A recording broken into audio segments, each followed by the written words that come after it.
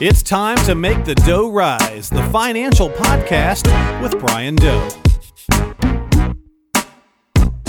Hey, we're going to make the dough rise. Once again, Walter Storholt here alongside Brian Doe, certified financial planner at Livingworth Wealth Advisors, serving the Lake Country and beyond, based in Greensboro, Georgia, but welcoming listeners from anywhere and everywhere. You can find out more information about Brian and the team online at livingworth.com. And I'm looking forward to today's episode. We've got some follow-up questions, a lot of interest still in I-bonds, and we're talking IRA beneficiaries as well. May seem like obscure topics, Brian, but I know you're getting lots of questions about these, and I hope you are doing well, my friend. What's going on in your world? Oh, we have started back to school, man. We're trying to go from, it's kind of like having jet lag because everybody got used to like sleeping till 10, 11, 12 o'clock, like teenagers do. Not me, but the girls. And so now we've had to make a hard right turn and make it, 6 or 6:30 wake ups. So I figure it's kind of like traveling to Europe. We just got a couple days to adjust here. Just get on a little different schedule, a little bit of, trying to pick a new direction for the schedule, something like that. Yeah. And they're all very excited to be back. It's the first week is kind of novel and fun, but I'm sure next week it'll be back to the grind.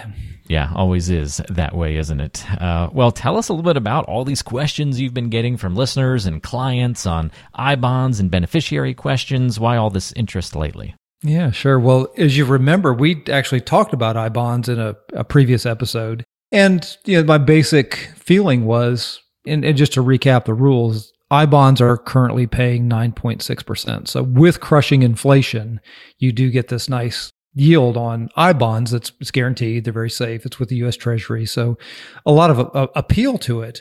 But you can only put in $10,000 per calendar year. Now, a couple could each do $10,000. So a husband and wife could get $20,000 in there. And if for some reason you have a revocable trust titling set up for some of your accounts and have the documentation for that, you could actually open up a third account in the revocable trust. So with the right circumstances, a couple could get $20,000 or $30,000 in there. Again, it just wasn't a huge enough number. And if inflation subsides and those I-bond rates go down, you're not going to, I don't think you're going to be looking at these phenomenal returns on them for particularly long.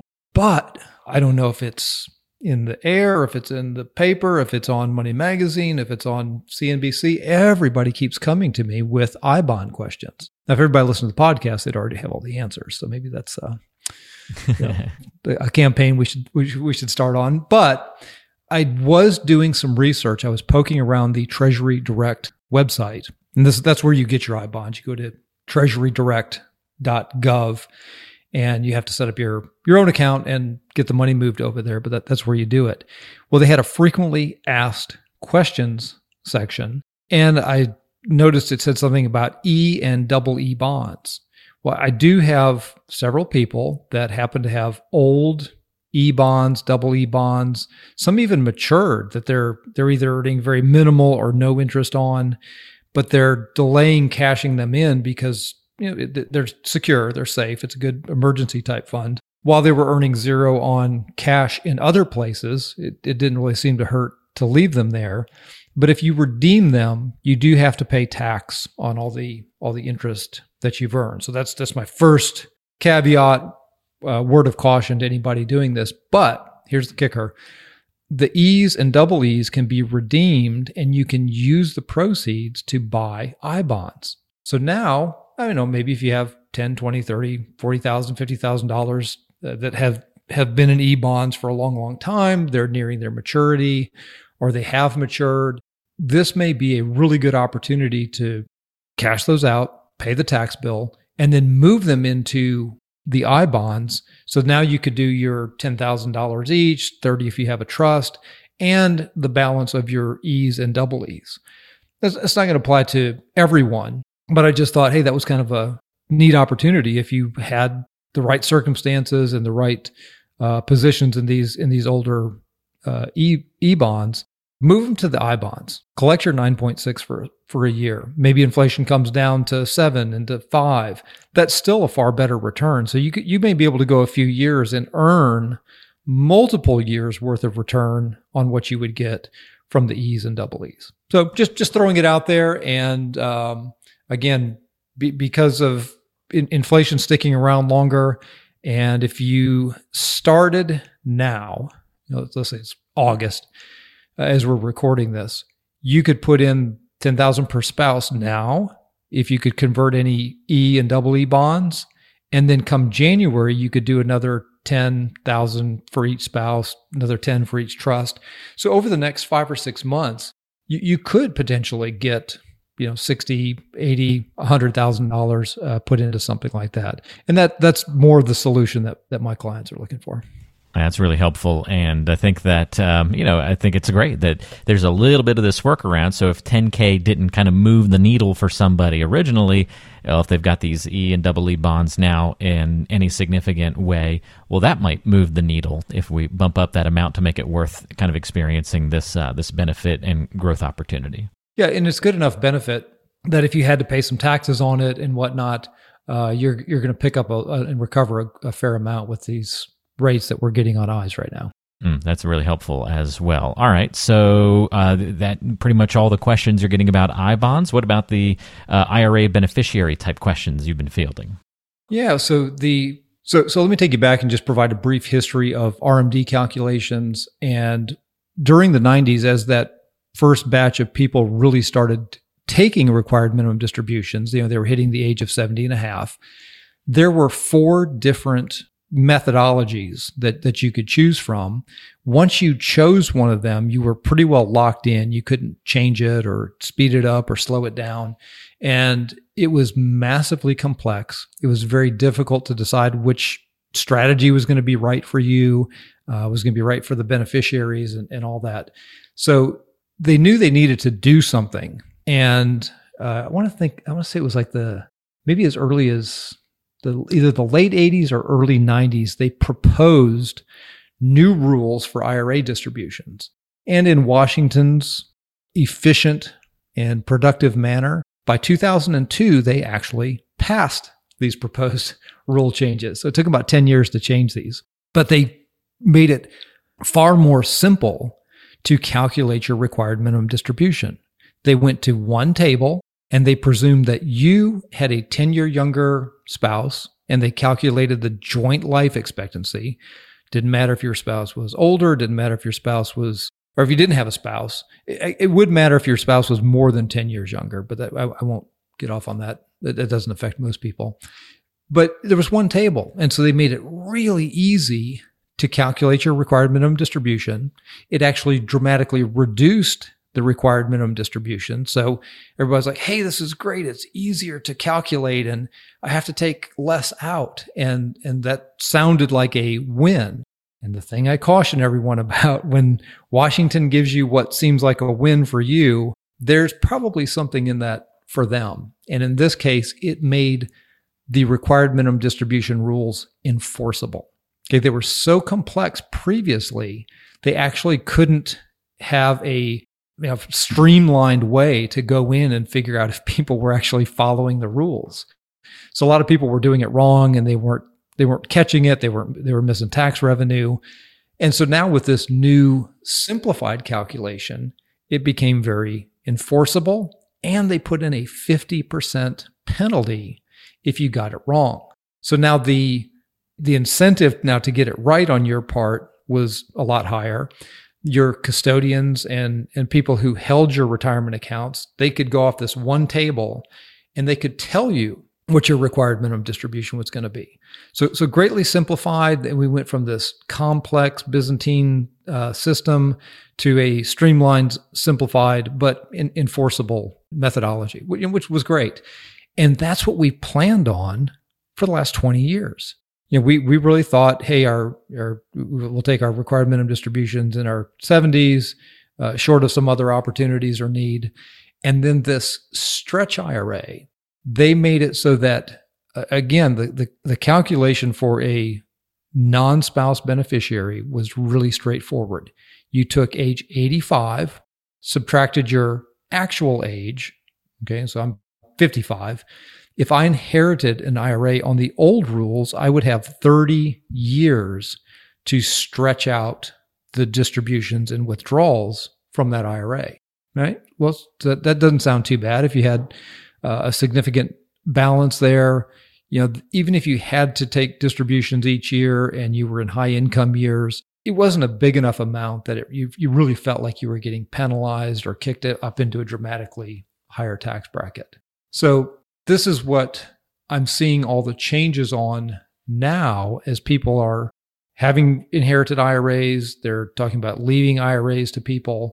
Remember, we did the podcast on the Secure Act, and they came along and they moved the distribution for non-spouses to a 10-year time period. Okay, so quietly they made that change, but then on the front end they said, "Oh, hey, we're going to give you till age 72 to take your required minimum distributions." So most people not really fully comprehending how IRA distributions are calculated, and definitely not really understanding how IRA calculations for non-spouse beneficiaries were determined. It didn't seem like that big of a deal. But they basically condensed, in the case I gave you earlier, if I had 30 years to withdraw an IRA, I now had 10 years. Well, maybe I don't want a tenth of an IRA distributed in one particular year. If you had $1 million IRA, all of a sudden now you have to take out $100,000 per year to get that drawn down by 10 years. All right, but they did one good thing for us. And they said, well, you don't have to take any particular amount in any one year. You just have to have it depleted by 10 years. Okay, so under that methodology, you could, maybe you had a couple of high income years, and so you would not withdraw from the IRA. And then if you retired or had some lower income years, you would use that as the opportunity to draw down that IRA. And so that's where we thought we were as far as our understanding. And I would say the IRS validated that to some degree. And so everybody has been either not taking distributions or trying to strategically determine when to take the distribution based on their income. So again, where this goes back to the IRA owners, if you're thinking about naming a beneficiary, well, what income situation are they going to be in when they have to do these withdrawals? Does it make more sense for you to convert to Roth IRAs? Now that the math for your beneficiaries may change the calculation. So anyway, that's a bit of a problem as far as accelerating the distributions for your non-spouses. But the upshot to that is if you leave a Roth IRA, they can leave the balance in there for 10 years and let that grow and compound and then take it all out in 10 years. So are you with me so far, Walter? I'm tracking with you. Captivating stuff, huh? Well, I know it's a lot of changes, but it's really important because this is a lot of money that can potentially be passing to somebody, and then with these different percentages, I mean, we're not talking about, okay, you had 30 years, now you have 25. I mean, that was a big change when it went down to 10. Yeah, and it's a huge difference. And now here's the one thing that they're talking about doing, and this may not actually pass. So this is kind of a forward speculation. But they used to have a rule that if you inherited an IRA before somebody's required begin date, which would be 72, the age that you have to start taking required minimum distributions, there was one set of rules. And then if you inherited the IRA after the required begin date, they're bringing that back. They're basically wanting to say, well, if a non-spouse inherits an IRA and they were in distribution mode, all right, so they were 72 or older. Well, now that beneficiary needs to start taking an annual distribution. But those who inherited an IRA that was from a person who was not taking required minimum distributions, they can wait the 10 years. All right, now if this is all starting to sound like a Rubik's Cube of in Hall of Mirrors type of calculation, we're going back to the 1990s when we had this complex, ridiculous set of rules. And so whether you inherited an IRA in 2019 or 2020, you have two different calculation tables. If you were a spouse or a non-spouse, you've got different calculations. If the person you were inheriting it from was taking required minimum distributions, we may be looking at two different tables, depending on that situation. If you think the one, the individual is largely responsible for this calculation. Okay. The standard table that I talked about earlier, well, that was easy to apply. Like you could just look at your date of birth and I could tell you what your IRA balance at the end of the year, and I could tell you what your required distribution is. Now, where you've got all these different, it's like decision trees. Did you get the IRA in 2017 or did you get it in 2021? Totally different.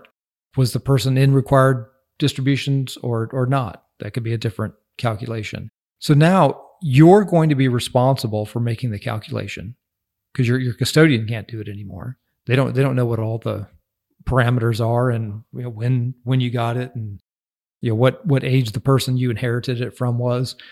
And they keep changing these rules. So the calculation will fall on you. And if you get it wrong, guess what? That 50% penalty that they invented back in 2002, that's still lurking out there. So very, very important to get this calculation right. I say all of that just so people can get an idea of the complexity of this. And I'm not thinking that you will walk away from listening to this and, I know how to calculate my required minimum distribution now. The point is, you want to make sure you get the calculation done right. Probably set up a little table or distribution and keep a good record for yourself. Because if you get it wrong, there is a 50% penalty. And it's helpful to understand the consequences. Wow. I know that makes people probably a bit nervous to make the wrong step or the wrong move here.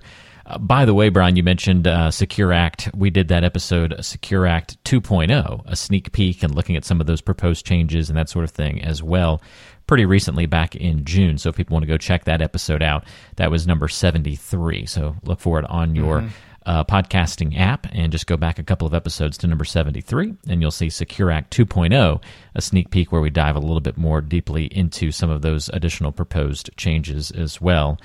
What about beneficiaries? There's some other moving parts to kind of understand here with these changes, right? Yeah. So if you are in a position where you're needing to name beneficiaries for your IRA, SEPs, Simples, 403Bs, 401Ks, all of these distribution rules apply. And I would say if you have money in 401Ks, be careful. Your employer may have a different and more aggressive distribution strategy for your beneficiaries, even than the IRS. Most of those accounts were set up as employee benefits and not non-spouse beneficiary plans. And there's a cost to running them. So that they don't necessarily want your kids and your grandkids hanging out on their retirement plan, costing them for a long time. So a lot of 401ks will have shorter distribution schedules. But if you're naming somebody, there's two categories. There's eligible beneficiaries and designated beneficiaries. An eligible beneficiary are going to get the most advantageous calculations. They're going to get the longer stretch time periods or the original rules. And so that would be a spouse. A minor child, they're actually going to get to stretch it out over a longer time period. But once they turn 18, then I think it's going to revert to a 10-year time period for them. There's also problems with naming a minor child as the beneficiary because you may end up with the probate court overseeing what they can invest in. So there may be some opportunities to set up a trust here for that situation if you have a large balance that you want to leave to a minor child. Disabled persons, chronically ill people, and people who are not more than 10 years younger than the original IRA holder. Those categories all have much longer and more the life expectancy type calculations. So again, if you're just naming your spouse, they can keep your schedule, they can roll it to their own IRA and switch to their schedule. No problem there for the spouse. Starting to name other people that fit in some of these categories can come with some complexity, but it should be discussed if they fit in these categories. How's that distribution schedule going to look for them? And then finally, the designated beneficiaries are just non-spouses, your adult children, grandchildren, all the standard things that would impact or not qualify them, I guess, for the longer distribution schedules. They're going to get the 10-year. They may have to take an annual distribution depending on what they do with the required begin date calculation. And it's pretty straightforward, but it can mess up their income plan, their tax plan. If you're the recipient of an IRA, You got to be a lot more careful about this, throwing a little bit of a tax bomb into your portfolio. A lot of moving parts to consider there, Brian. So to kind of peel back the onion a little bit and recap all of this. I mean, what are the key questions somebody should kind of walk away from today's episode needing to ask and get answers to drill down a little bit closer into figuring out some of these moving parts that fit their particular situation? Yeah, well, I think based on that list that we just went through, the eligible versus designated categories, who are your beneficiaries? What are their ages? What are their circumstances? Is there a good planning opportunity to leave an IRA to one child and a Roth to another? There's some clever things that you could do there.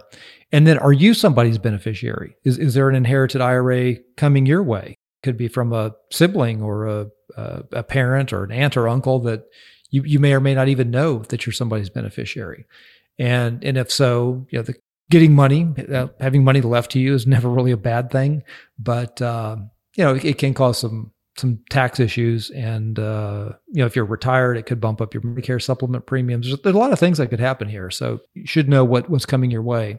And then finally, if you're leaving money to charities, use your IRA. Do not leave non-IRA assets to charity. Those tend to get a step up in cost basis, and the charity will get all of the money you leave them from the IRA with no tax bill. So if I want to leave X amount or X percentage to the church or some organization that you like, your alma mater, do it in percentage terms. So you can name multiple beneficiaries. You don't have to leave your entire IRA, 401k to the charity. You could say 10% and then leave each of the kids 45% or something like that if you've got two children. Don't name the beneficiary in dollar amounts. A lot of people say, I'm going to leave 10,000 here, 10,000 there, 50,000 to this organization. If you do it in dollar terms, you will ruin the stretch capabilities for all of your other human beneficiaries. You have to kind of watch the math. If your account grows, maybe you've left 5% or 3% or 10% for different organizations.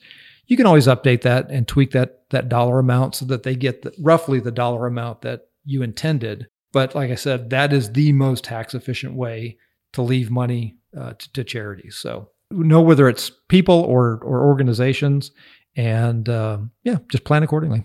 Those are some important tips and elements, no doubt about it. And so, a lot of questions coming into the office recently about these I-bonds and these IRA beneficiaries. Some of that stuff can be complex, but all of it is part of the overall planning process and puts you in the right direction for preparing for your financial future. And you know what? If it's something that you're struggling to do, if you're struggling to prioritize your financial goals, or you need a plan for where, how to save, how to handle some of these moving parts like IRA beneficiaries and designations and RMDs and those kinds of things, it's a small piece of the pie, a small slice, if you will. But it is an important slice, and then it'll lead you to solving some of the other problems that exist in your portfolio and your plan. So if you want help of all of that, plus investment management, and you want to work with somebody who's got more than 20 years of experience through the ups and the downs and the sideways directions of the market, look no further than working with Brian Doe and here on Make the Dough Rise and the team at Living Worth Wealth Advisors. Brian is a certified financial planner. He's got that certification as a standard of excellence in the financial planning world. CFP professionals, they meet rigorous education, training, and ethical standards and are committed to serving clients' best interests today to prepare you for a more secure tomorrow. So here's what I would recommend you do if you want to work with somebody like Brian and you want to put together the kind of planning that we've been talking about on today's episode. Get a free 15-minute complimentary call with Brian by dialing 706-451-9800. See if we can get you some clarity around your financial goals and help you prepare for the future. Or you can go to livingworth.com and click the Book a Call button. That's your other option. Go to livingworth.com and click Book a Call. And you'll be in good shape if you do that, because you'll be well on your way to having a good plan for RMDs and all these other great things that we talked about on today's show, Brian. Really appreciate your help today. Any parting thoughts for the listeners today? No, I think just be mindful of that these things are out there, and maybe sit down with somebody that knows what they're doing to flowchart it out and to do some calculations, and I think you can avoid the worst tax traps that are out there. And we definitely want to avoid those kinds of things. So there you have it, and we look forward to another great topic on the agenda for our next episode of Make the Dough Rise. For Brian Doe, I'm Walter Storholt, wishing you a happy day, and we will talk to you again on the next episode. Thanks so much for tuning in.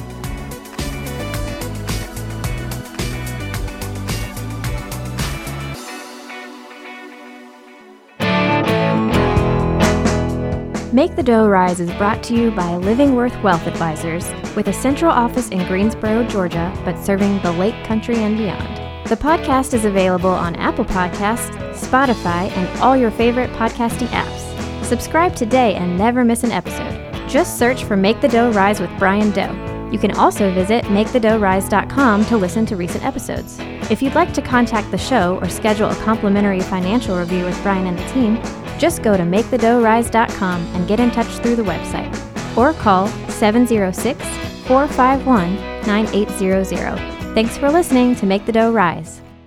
Investment advisory services offered through Main Street Financial Solutions, LLC. Information provided is for informational purposes only and does not constitute investment, tax, or legal advice. Information is obtained from sources that are deemed to be reliable, but their accurateness and completeness cannot be guaranteed.